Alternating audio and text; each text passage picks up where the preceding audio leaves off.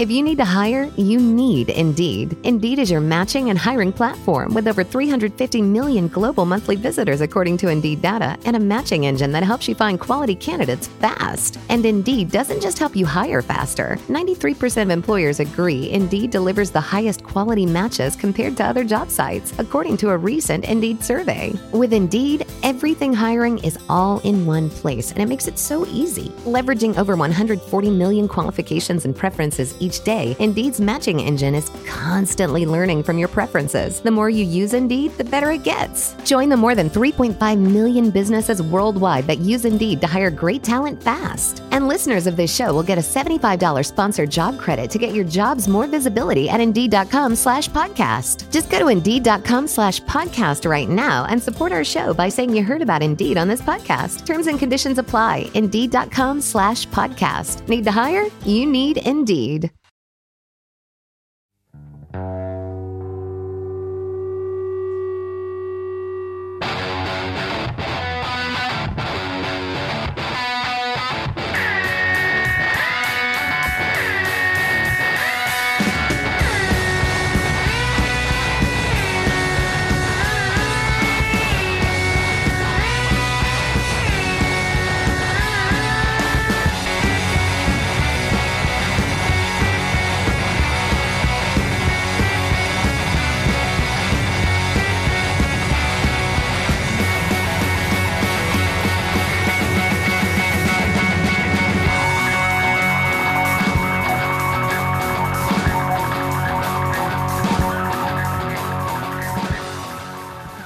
Back, it's part 2 of our Lubomyr Melnyk episode, and we're going to dive a little bit into his music and the album that Chris has picked for this week's selection. So let's get straight to it.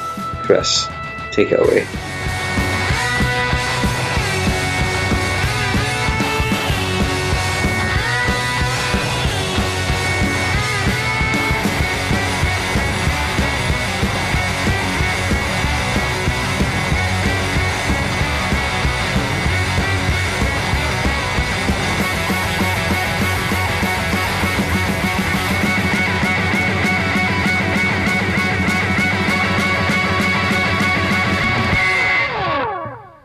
So, the music, 120 compositions, as I said, 24 records. He's been putting stuff out in record form at least since 1979, when he released the KMH Piano in the Continuous Mode.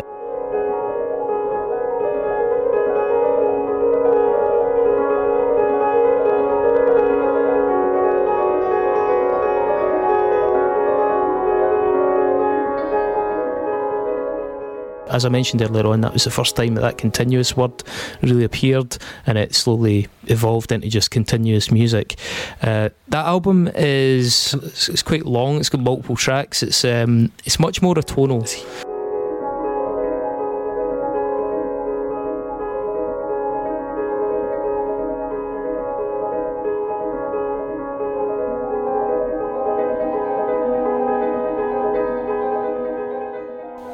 It's got the occasional flourish of kind of protracted sweetness, but it's got a lot more dissonance, and it's actually, I think it sounds a lot, I don't want to say conventional, it's not conventional, but certainly it's got more of the kind of mixed modality of some more complicated classical music, whereas the later he gets, the sweeter he gets in terms of the key and the chord progressions.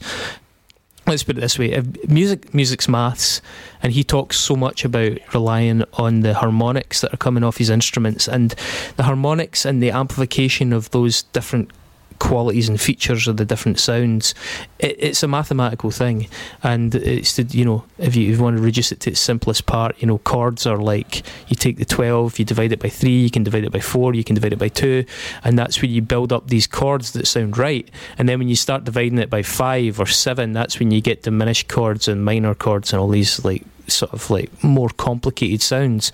On this album, he has a lot more of those irregular and odd numbers appearing, and sort of like pushing a swing. Like if you want to create a harmonic, if you're pushing the swing, you have to kind of match up with the frequency of the swing. You have to sort of complement it, whether it's pushing it halfway through, whether it's waiting until it finishes, whether it's joining it at a stage, but you're working with it. What he does, and this is a lot with the chords and the notes, is that he kind of hits that swing when it's coming back towards him, and sort of, because of that, the harmonics never really get that chance to develop, and so this record doesn't have that quality of all these other tones and things appearing the way some of the later stuff does, where everything's played a little bit sweeter.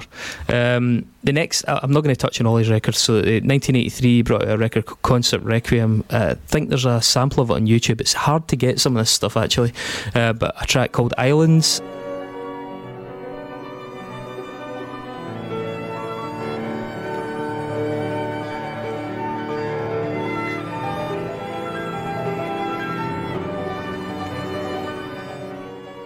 It's got violin, I think it's violin or a cello played very high. I think it's a violin, pretty sure it's a violin. Yeah, it's absolutely gorgeous, that song. About 2.5 minutes into it, when the meter shifts a bit, it's a beautiful work.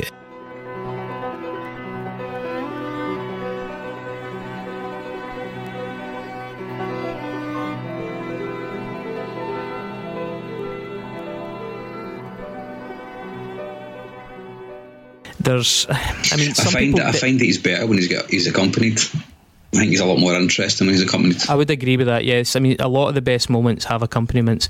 I mean, I don't think it's not a precondition, but certainly, I mean, after this length of a career as well, he's definitely at risk of repeating himself. I mean, some people accuse him, and I think fairly accuse him, of sometimes being overly saccharine, especially as I mentioned about the way the harmonics have to be constructed with sympathetic notes. It sometimes leads to some very predictable and quite sweet, almost cheesy patterns.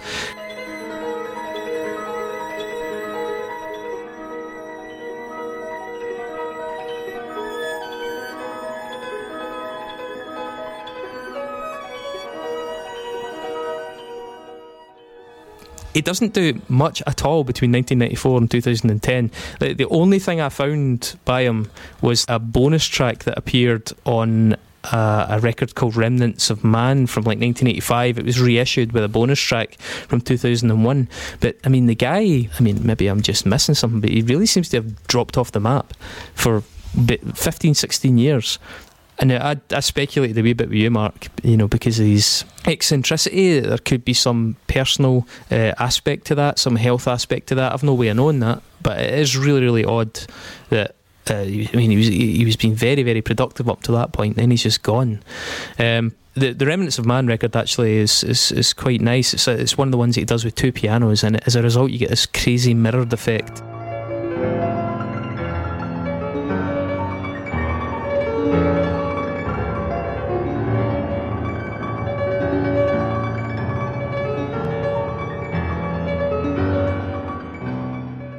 And I've no idea how he adds the bass notes on it, because he's playing this incredibly complex pattern and then suddenly these bass notes appear, and it's mind-blowing, really. Did you look at Discogs? There's a whole bunch of CDRs on there that he released right from 1996 right up to 2013. I didn't, but I think even in that context, why is he releasing CDRs? He was working with labels. I think it's an interesting period in his life that he's retreated in this way, and it made me wonder where he was. I'm kind of dancing around it a wee bit, but where he was physically located at that point. Well, he did say in some interviews it can sometimes take him. It took him years to write Windmills. So unless he was keeping all of his good stuff, maybe the stuff he's recording is stuff that he's just written and memorised, because that was another thing he spoke about in interviews, like this idea of like it takes him a long time to memorise these hour sets, which have got like 100,000 plus notes. Like maybe he's just been writing it, possibly, but it may also have been in a faraway place that no man can really get to without signing in.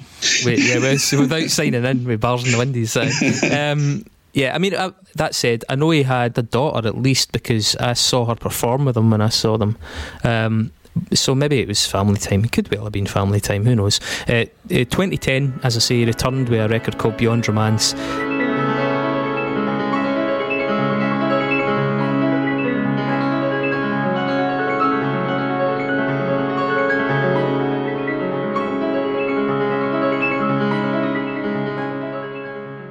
Big dirty concrete crucifix on top of a cliff in the cover. and keeping with his religiosity. There's a thinner sound to this record actually than some of the later stuff, but it is very sweet and like very romantic. The title track, Beyond Romance, which actually reappears in a later release, has some absolutely beautiful moments. It's fantastic.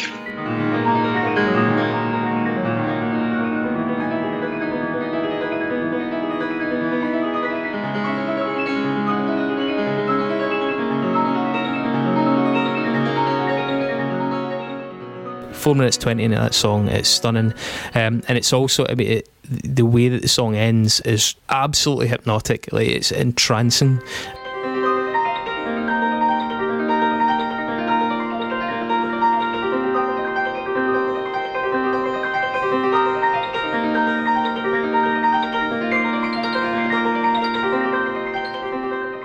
It's really, it does leave you quite speechless, and that's what I mean. The guy is next level, even though he knows it.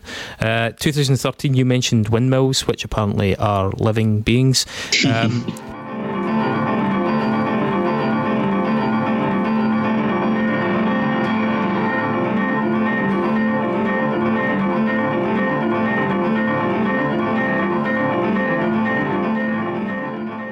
It's kind of fairly famous amongst his fans, that album, and I saw him play a few of the pieces live. Corollaries was 2013, and also in 2013 he released 3 solo pieces. The first 2 tracks in that I am not fussed at all about, but the third track in it is called Cloud Passade number 3.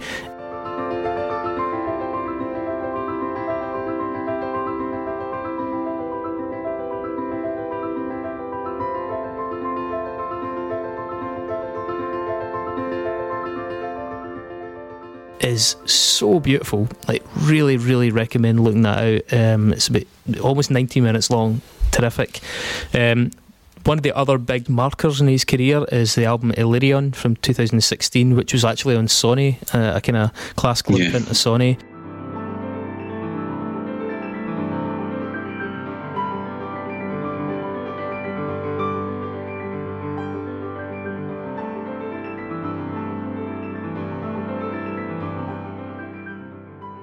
Very grandiose. It has, as we said, a reworked version of Beyond Romance, which is a lot darker and a bit slower, and I kind of think I prefer the original, if I'm honest. I prefer that one.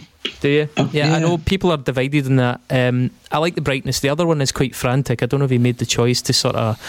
I mean, he's commented, people have said to him, could you play faster than 19.5 notes per hand per second? And he said, maybe when he was younger, he was like, but at that point the notes stopped to register, and he's like, you no longer get any quality from them, and so there's not really necessarily a point. So maybe slowing it down was, a deliberate thing to try and benefit the music.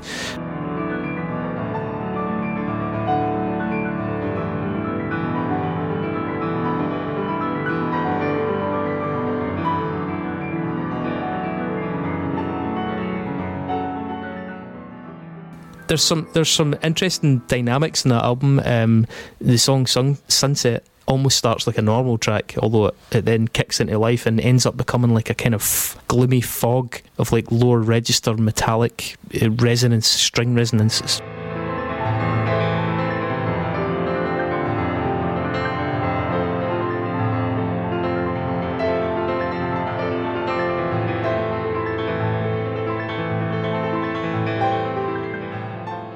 Really interesting. And Cloud number 81 also has this kind of accessibility to it, but at the same time is a little bit boring as a result, I feel.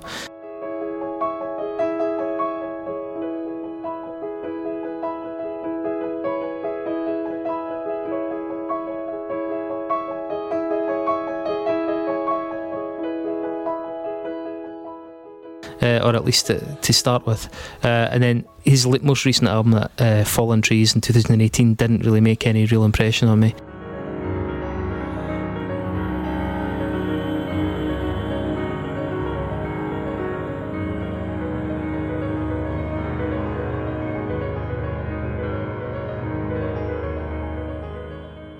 For me, the standout in his canon has always been Corollaries. It was one of the first ones I heard, it was a real sonic breakthrough, I think, in terms of the recording and the mixing and the mastering. It's got that balance of the warmth of Illyrian, but the brightness of Beyond Romance. It's got a really nice clarity, but as you said, it's heavily accompanied. So on this record, well, first and foremost, it was produced by Peter Broderick, he's an American guy. He's an indie folk kind of guy. He was in was it Horse Feathers? He was in Efterklang. Funnily enough, I might bring Peter Broderick to the table himself, or we might talk about Arthur Russell as well, and Peter Broderick is heavily involved with Arthur Russell's legacy.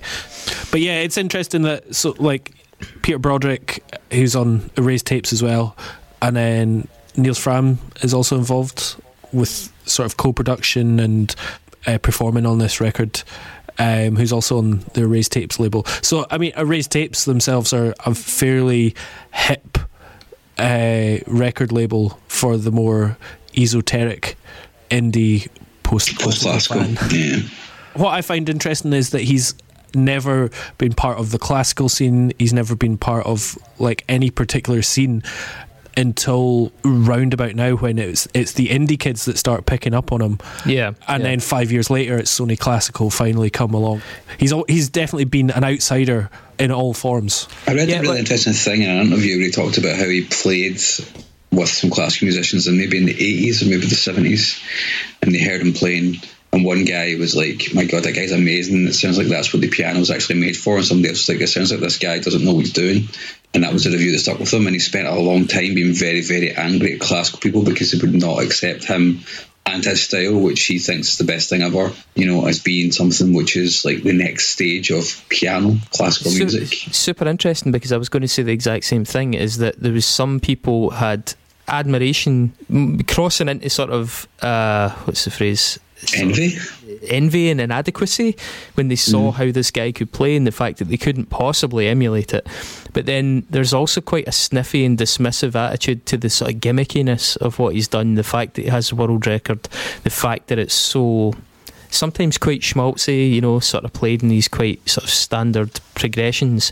And you read some reviews, I've read reviews of like kind of festivals, but from a sort of classical magazine perspective, kind of highbrow broadsheet sort of stuff, Guardian and all that, and the reviewers are very dismissive of them. Like, they're like, what is this tacky garbage? Somebody switched on a whole bunch of arpeggiators for 45 minutes and then we got to watch some real musicians after. And yeah, so it definitely jars with them, and maybe the bravado is like a little bit of a compensation for that, like the sort of striking back at the people that mock him or that kind of like turn their nose up at him. But yeah, so he worked with Peter Broderick on this. Peter Broderick actually plays a violin on 4 of the tracks. He plays synth on the 4th one, and he does vocals as well on the 1st track. As I said, the album was mixed by Nils Frahm, and I think that partnership really works. Mark, I also put you onto a video of him playing with Nils Frahm. The two of them are accompanying each other, and there's a live artist as well.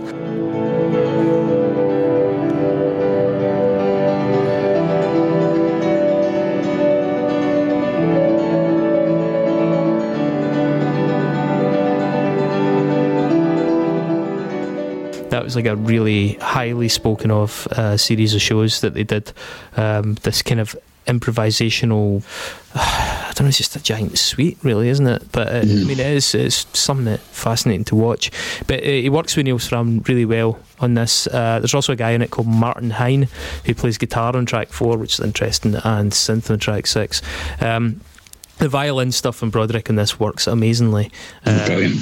Yeah, Pockets of Light, the first tune, you can hear right at the very start, it's Peter saying, let's just see what happens. Yeah. Yeah, it's that kind of sums up the attitude of this collaboration, and it's kind of a beautiful thing.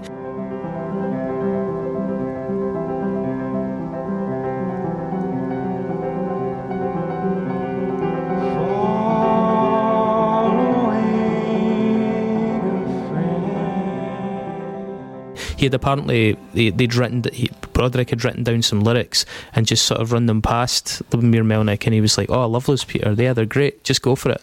And then he just improvised the rest of it along with it. So I mean, it's a beautiful effect, really. It's a great opener, that track, because of the way it builds in. It really is like a classical sweep in, almost like the opening credits or something. Did you notice that I mean, maybe it's a rookie mistake, but you can hear the click of one of the keys in the right speaker. One of the microphones has picked up a kind of... Yeah, I actually like that. I really like... I like it, yeah. I like it.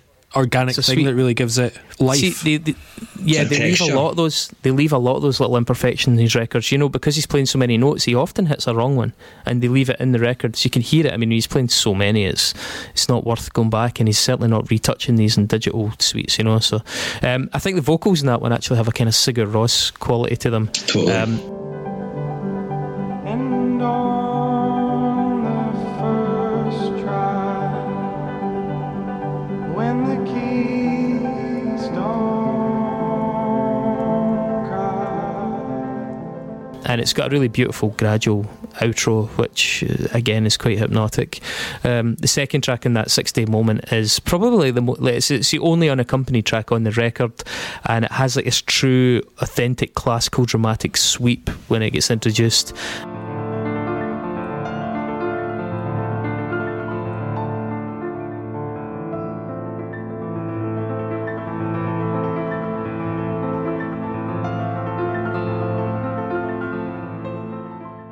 It's a very earnest song. I think it's quite, I don't want to say po-faced, but it takes itself very seriously. There is a little moment at about 4 minutes 50 that eases the sort of dramatic tension, where it kind of relaxes just a little bit, takes its foot off the gas, and that's a really lovely passage.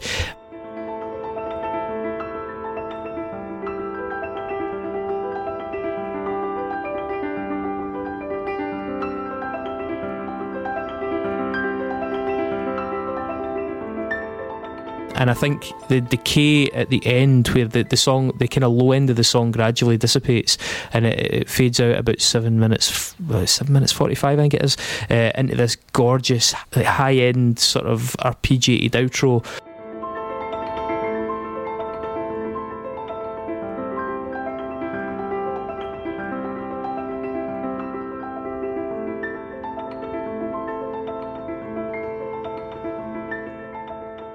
And you can really hear the highest keys, you know, the keys where the string is so short, it doesn't really resonate. You can really hear them like punching through. I love the thing I loved about that song the most is that, like, it was when I realised that, like, you know, a lot of piano players, the left hand is just the bass, but like it's a totally different counter melody, and then because he's playing arpeggios so fast, you get like counterpoints within counterpoints, and it stacks up like a waterfall of notes, you know. It's a beautiful way of putting it. Aye. And the thing I loved about this song is like it's like, I think it, you know, if this was like 1978 when he released his first album, like he's showing off, but this one, it's like it takes a lot of restraint to be this good, this impressive, and not show off at the same time. You know, it's not grandiose, but it's like accomplished and really technical. And I think that speaks to like probably growing as an artist as well over his career, but also probably who he's working with. I think some of the interviews he was saying that it seemed like he didn't really say it, but it seemed like he had quite a lot of trepidation working with these two artists that he'd never really known much before, but who did seem to get his music, but also they wanted to improvise or bring in other players and play with them, and he was like a bit, whoa, I don't know. And then you get this thing, and this song doesn't have that in it, but I think it speaks to the rest of the record, the gentleness of it, the beauty of it. It's just like so much poise, you know. It's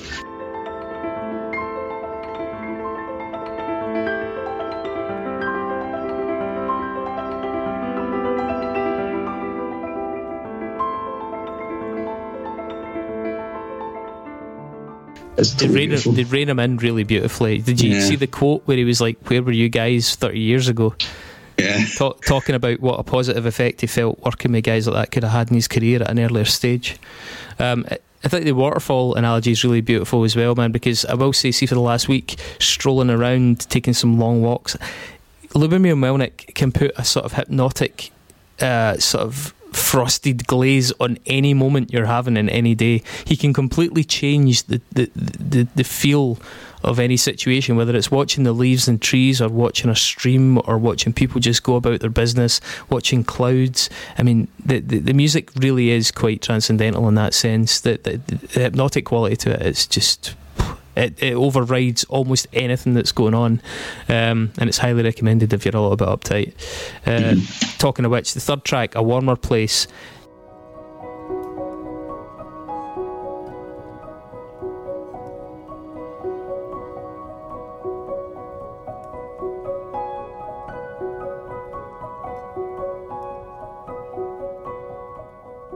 is so sparse for him. Like it's totally understated. The violin and I think it's either violin and the piano strings, or maybe one or the other.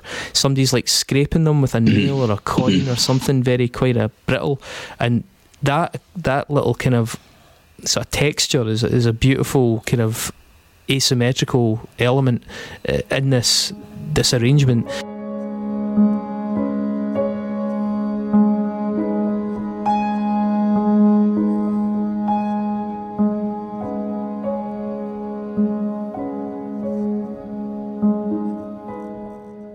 Really delicate. It's in great contrast to the kind of frenzy of the kind of other pieces here, and you almost start to feel a little bit weightless the longer this song goes on.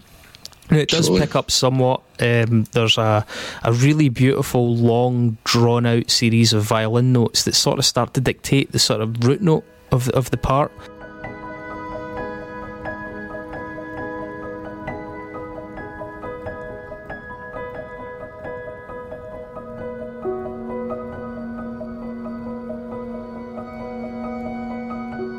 They determine the shifts, and the ending of that is especially dreamlike, I think. Yeah, I mean, like, this is going to sound pure wanky, and I do apologise, but the song, it reminded me of spring. Is that like a weird thing to say?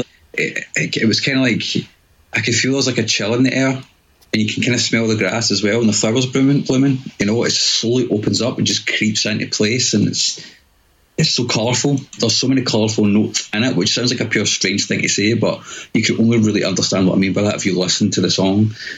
And that restraint is perfect, because the way the violin kind of aches behind it is just like this. This is like an entire season captured in one song, you know. And the whole thing, I think, the beautiful thing about this record is I think every single song speaks a different season. I don't know if that's deliberate, but yeah, odd. It was an odd experience listening to this record for me. It's a nice change of pace. I'm glad he put it in there. It's something that he's not done on some other records. They're great for a while, and then you're just like, my God, I'm just so drained listening to all these fucking notes. Mm-hmm. You know, it does become a little bit overwhelming. But I mean, true to form, Night Rail from the Sun, the fourth track, very, very busy song. This is the one with the guitar, which is an interesting extra element to it. It's also got a bit of synth.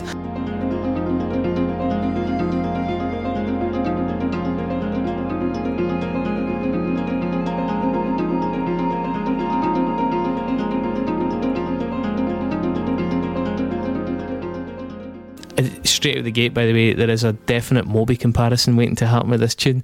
Yeah. Heard the song God Moving Across the Face of the Waters from the Heat soundtrack.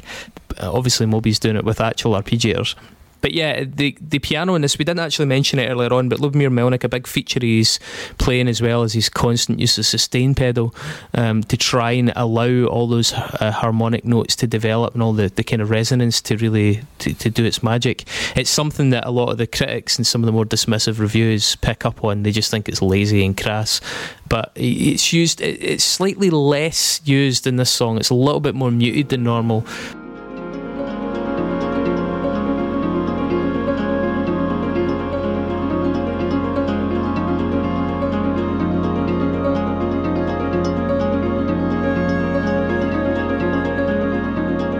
I think there's it takes about a minute and a half before there's the kind of first hint of a root change in this. He's very frugal with the roots in this one, at least to begin with. The next one's not maybe until about 2 minutes 10, and then later on the sort of feedback and the blend of the synth and the guitar, it starts to become very post-rocky, this one, actually. And I know there's comparisons with some of the kind of Constellation acts.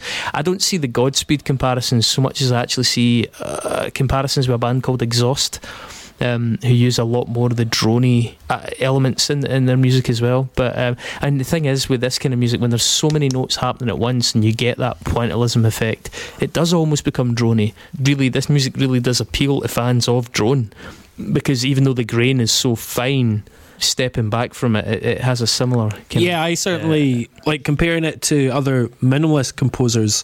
It doesn't actually tie to stuff like, you know, Philip Glass or Steve Reich. It is more like something like Sun or Merzbow or something like that.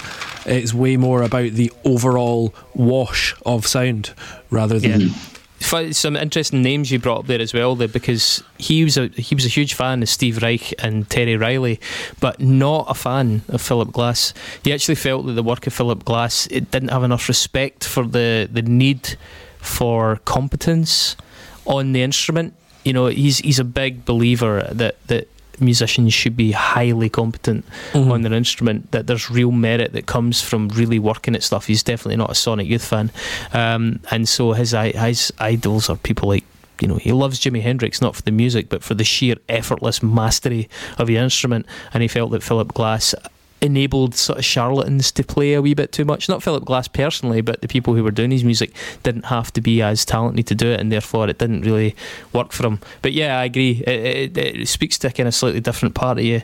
The fifth track, Le Miroir d'Amour, which I guess is the Mirror of Love, has this really very, very distinct from most of his canon, I would say. It's like this weeping violin led departure.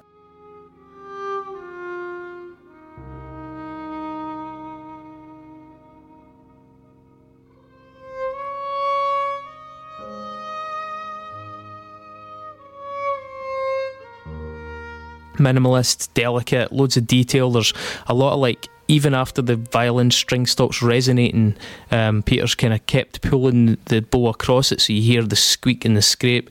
Little hints of Arvo Pärt actually in some of the minimalism of this one.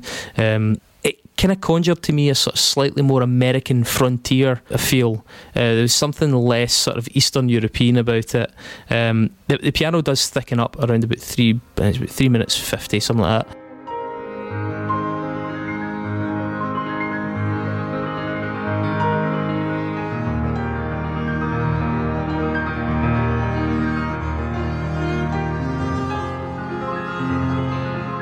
The song's got some mistakes still included in it. I think it's probably the most cinematic on the record as well, albeit a bit cheesy.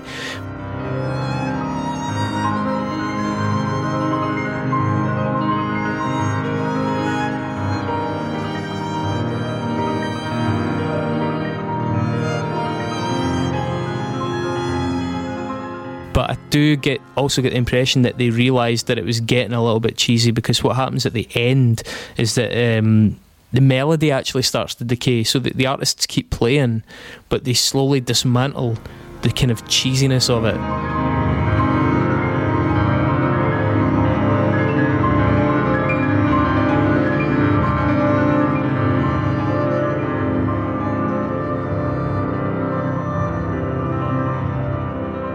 So the chords become less and less and less sympathetic with each other, and the noise becomes more of a texture than a melody. It's quite an interesting way to deconstruct the sweetness, but I'm glad they did that, because I do think it would have been a schmaltzy way to end the album if they hadn't have identified that and addressed it. Yeah, I think there's two pianos on that. I think he's playing two pianos on that, because there's one pan to the left and one to the right, and the violin's in the centre, which is not like any other song on the records.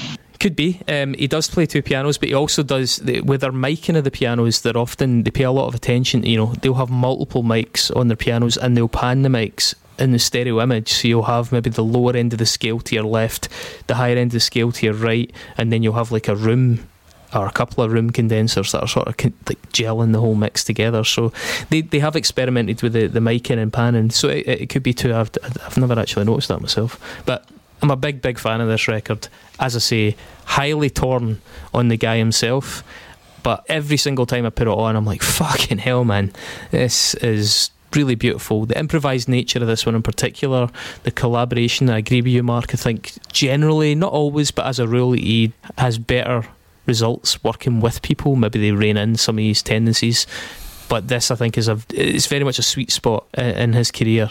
Albeit we've kind of flagged up a couple of other real highs, but this is the one that lands strongest as an overall album for me. And I just think the guy, I mean, he has to be in this list. He's arrogant, yeah, but he's doing something exceptional, and he has sort of flown under the radar, whether that's because his peers are a bit derisive or a bit threatened, whether that's because it's just a bit too much for people like us, or it could be any number of things. But I think he'll be somebody that maybe acquires a little bit more infamy after his death. You know, one of those people. I would probably go for it. I'm also torn about his general shittiness of opinions, but Man, this is unsung, right? And I think he is unsung for what he is. Nobody really knows what he does, apart from a very select amount of people. Hopefully that will change, like you say, and as time goes on. I don't think we'd be doing a job right if we didn't have some caveats on this one, but I think we should probably go on. Yeah, I'm unsure. I totally get it, but I think like on a personal level, there's just something about it that just doesn't quite click with me. And I understand that he falls in this gap between, funnily enough, it's between like two things I sort of studied when I was doing my advanced higher music. Part one was I did Rachmaninoff's Rhapsody on a theme of Paganini as my composition that I studied, which is like this beautiful big romantic piano and violin concerto, and there's just some really over the top romantic piano in that.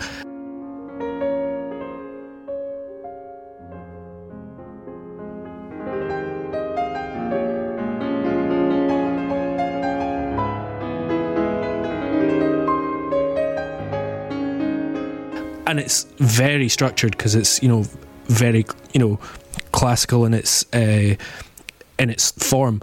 But I love just how beautiful and overly romantic that piece of music is.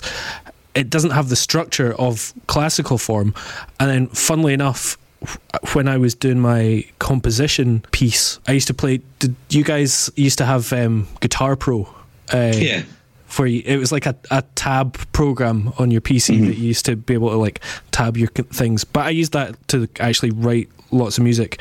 And I remember my dad coming in and like listening to a lot of the stuff that I'd written, which was just like do lil. He was like, Weaver, all you're doing is this just sounds like Philip Glass. Have you been listening to lots of Philip Glass? And I was like, who's Philip Glass? And then it turned out that when I was 1 or 2, my dad used to play Glassworks by Philip Glass Ensemble to get me to sleep. It was like sort of lullaby music. And I'd never... Can I just interject for 2 seconds? Mark, did you pick up on the fact that David Weaver's dad calls him Weaver? Oh, everybody in my house calls each other Weaver. My mum and dad call each other Weaver, and then they call me Weaver, and I call them Weaver. So, right, that doesn't really make sense. But yeah, so it turns out that I've had Philip Glass, and in particular Glassworks, this sort of 20th century minimalist masterpiece, ingrained in my mind without even noticing. And that record is then, or like Philip Glass and then Steve Reich and Terry Riley and stuff like that, I go back to a lot now. And it's weird that this sort of, what is this sort of unique selling point of Melnyk, that it falls between like the sort of romanticism and structure of classical music and then the more the structure of minimalist stuff like that of Glass and Reich. I just wanted to go and listen to Philip Glass when I put this record on, and it's funny that he ended up slagging off Philip Glass for not pushing the performer enough, but like there's a few tracks and I think number 2 on his last album, which was Son of Parasol on Fallen Trees, pretty much is just the opening of Glassworks but in a different key. Yeah, so he can play it on one piano compared to Philip Glass composing it for a concerto, but to the ears that doesn't really matter. And then he's putting that out 50 years after the fact.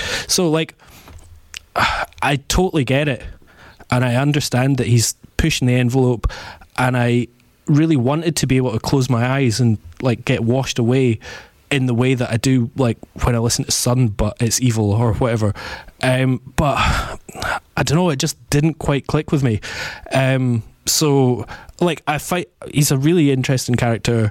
I really enjoyed reading about it, and I put his music on when I went for a bath, and then it was on for 4 minutes, and then I put Philip Glass on. So yeah, that's how it's gone for me. Okay. But 2-1. Thank you for 2-1. Cool. Yeah, I mean that sort of reflects I think my spiritual split in him. I do break in favour of him purely because I love his music, but you can represent the emotional caveats that I hold. Okay, perfect, thank you. So next is time.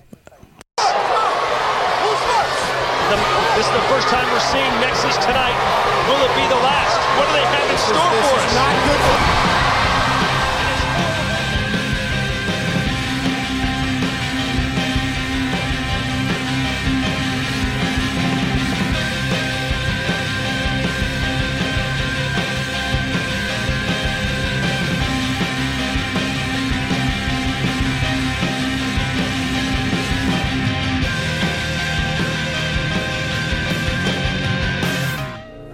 Why am I here? You're in the Nexus. This is the Nexus. For you, this is what you want. Nexus time. I do have a very good one. I'm going to have to turbo speed through it though. Right, go for it. Do it. I'm first, haven't I? Oh yeah, so we were connecting to Lisa Novak, who is a former American engineer, naval flight officer, and NASA astronaut who actually went on the Space Shuttle Discovery mission in 2006. She was responsible for operating robotic arms, and she was also less than a year later was arrested for the attempted kidnapping of fellow Air Force Captain Colleen Shipman, and all down to a sort of a love triangle. Love Square. Yeah, actually it was a love square, yeah, wasn't it? So Novak was released on bail, but she like travelled to Orlando, Florida with BB pellets and rope and everything. Attempted murder she was charged with. Yeah. So some women. Yeah. Okay. So I got a belter. I touched on all of our favourite bases here, guys. Lubomyr Melnyk says that one of his two top musical inspirations is Stanley Kubrick. Yep. He thinks that Stanley Kubrick used film to channel emotions that so many musicians failed to channel through the pieces themselves, and he said he took a lot of work, including like the likes of Schubert, and made it better the way he complemented it visually and aesthetically. Did you know that in 2001 there was supposed to be an original score for that whole film, but he just put down like suggested pieces for it then to be scored, but he'd nailed it. It was too perfect, and it actually worked better and gave these things a sort of new meaning. So when you're too good, exactly, when you're too good. Just accidentally shut it out. So Stanley Kubrick worked with a fella called Arthur Jaffa. Arthur Jaffa is like a director, an artist, a cinematographer who was involved, I think, with Eyes Wide Shut. He also did 2 Solange videos. Now, I think he did a Jay-Z video as well, but I couldn't find as much about that. Solange is the younger sister of Beyonce Knowles. In 2010, at New Year's Eve, Beyonce Knowles was paid $2 million to perform, I think it was like a 45-minute set on the island of St. Bart's in the Caribbean for a fella called Motassem Hannibal Gaddafi, the son of Muammar Gaddafi. Also in attendance, by the way, were John Bon Jovi, Lindsay Lohan and Russell Simmons, one of the founders of Def Jam. What? Beyonce did a concert for Hannibal Gaddafi, and then after getting almost a year's worth of flack for it, she eventually claims that she donated the money to a charity, although, whatever.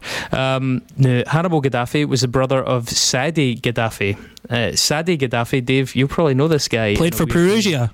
Yeah, yes. The football fucking maestro here. Saadi Gaddafi was dad basically got him the captaincy of Tripoli's football club, or one of the clubs in Tripoli. From there, Silvio Berlusconi contacted the owner of Perugia, or the boss of Perugia, and suggested they sign this guy as it was going to help during the oil crisis. So they signed Saadi Gaddafi to Perugia. Now, he didn't actually play for Perugia. He managed to make the bench, and before getting a game, he was transferred to Udinese. He did actually play 10 minutes for Udinese. By the way, whilst he was playing at Udinese, back in Libya, under his dad's regime, a fella called Bashir Al-Riani, who also played football in Libya, was killed and found floating in the river after he'd criticised Saadi Gaddafi. And Saadi Gaddafi obviously said, "Oh, it wasn't me, I was in Italy at the time." Whatever. From Udinese, he went to Sampdoria. And after Sampdoria, he ended up going back to Tripoli. By the way, Sadi Gaddafi in 2011, when he went back to Tripoli, was put in charge of quashing an uprising. This is when the Arab Spring was kicking off, and just prior to the civil war. It was prior or during the civil war in Libya. He was in a compound, and this ex-football player and playboy and all manner of other things, drug addict, all these things, actually ordered that they open fire on 200 unarmed protesters outside this compound that were protesting the regime using anti-aircraft guns, which caused quite a mess as it cut the unarmed peaceful protesters literally into bits, and that was all this football player. He also, by the way, hired Maradona and Ben Johnson, two of the world's least druggy sportsmen, as advisors and trainers. But Sadi Gaddafi actually trained with Gaza during a trial at Lazio, and then played against Gaza years later in Libya during a Middlesbrough Tripoli sort of, what do you call it, an exhibition match. Friendly, yeah. May of 2000.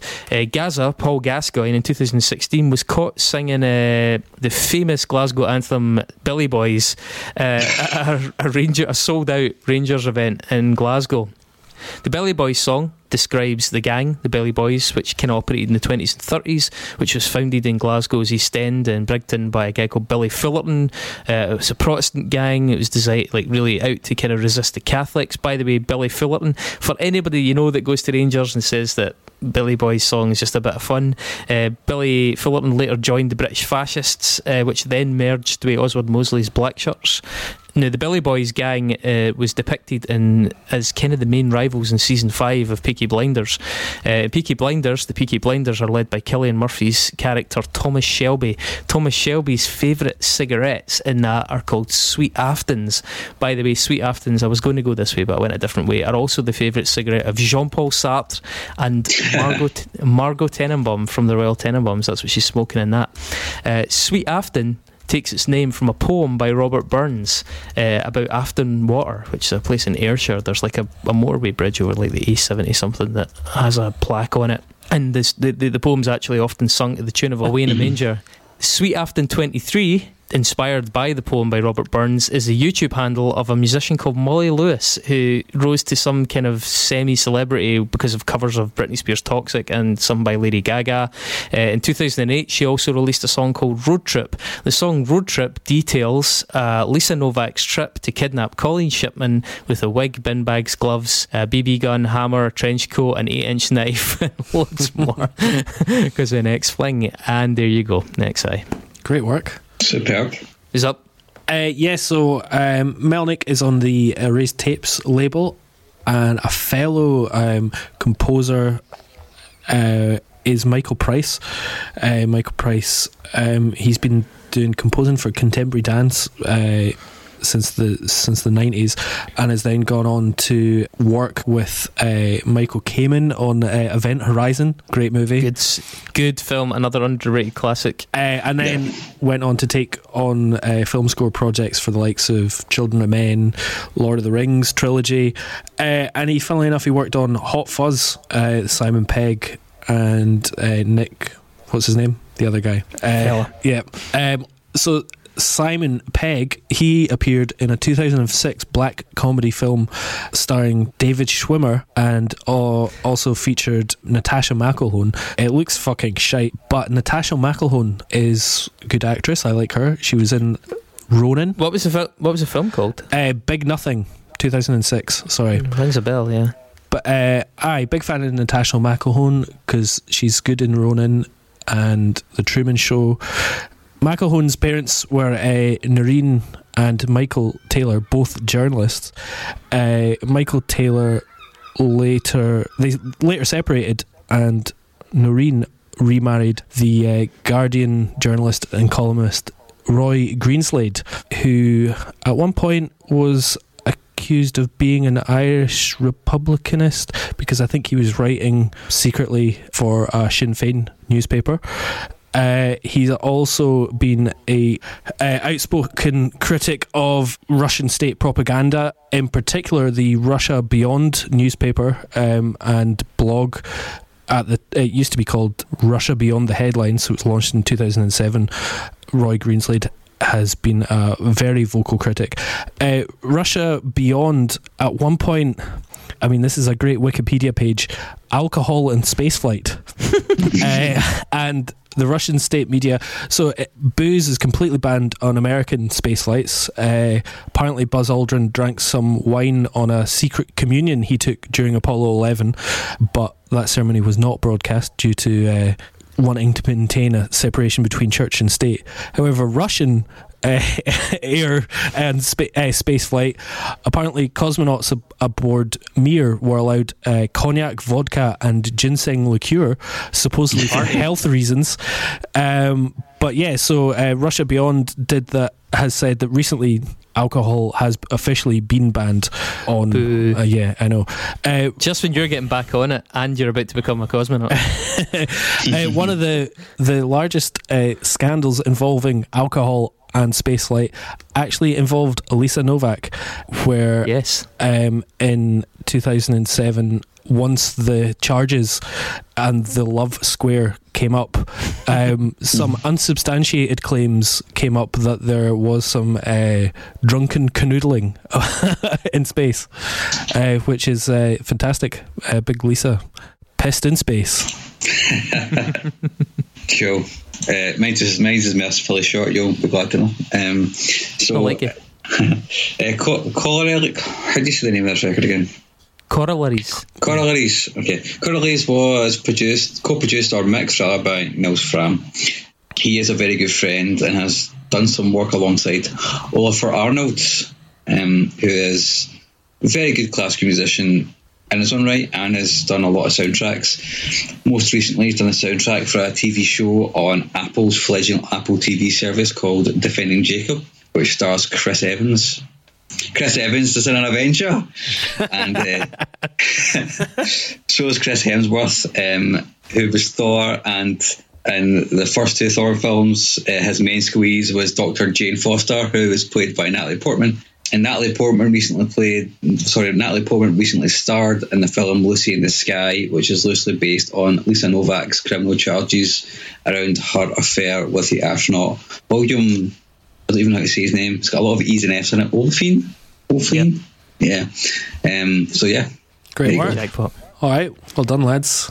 That was a meaty intellectual dinner. Nexusing. It was. Yeah. Many notes were played. Fingers are tired. Many notes were written as well. So, so we're doing something a bit different next week, are we?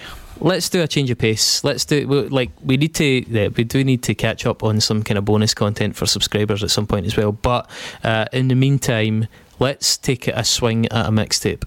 And a mixtape of...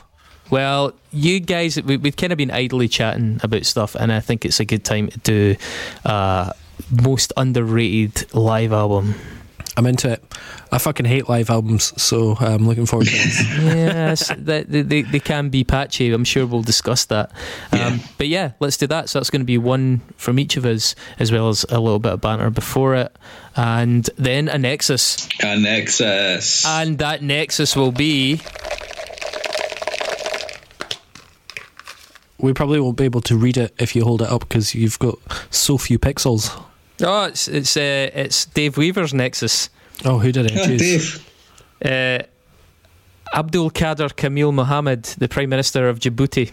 Oh, of course. Fuck. Really painting myself into a corner here. Thanks, Dave. Given that I already know what Mark's album choice is, that's going to be a peach of a Nexus. Oh, well, here we go. It's going to be fun. Yeah, okay, looking forward to that. I'm going to start fucking idiot. Researching now. You fucking idiot. What have you done? Oh well. Oh man, okay. We'll have to try and square that circle. Love squares. Yeah. Okay, it's been a pleasure. Fun, guys. Take care. Bye. Bye.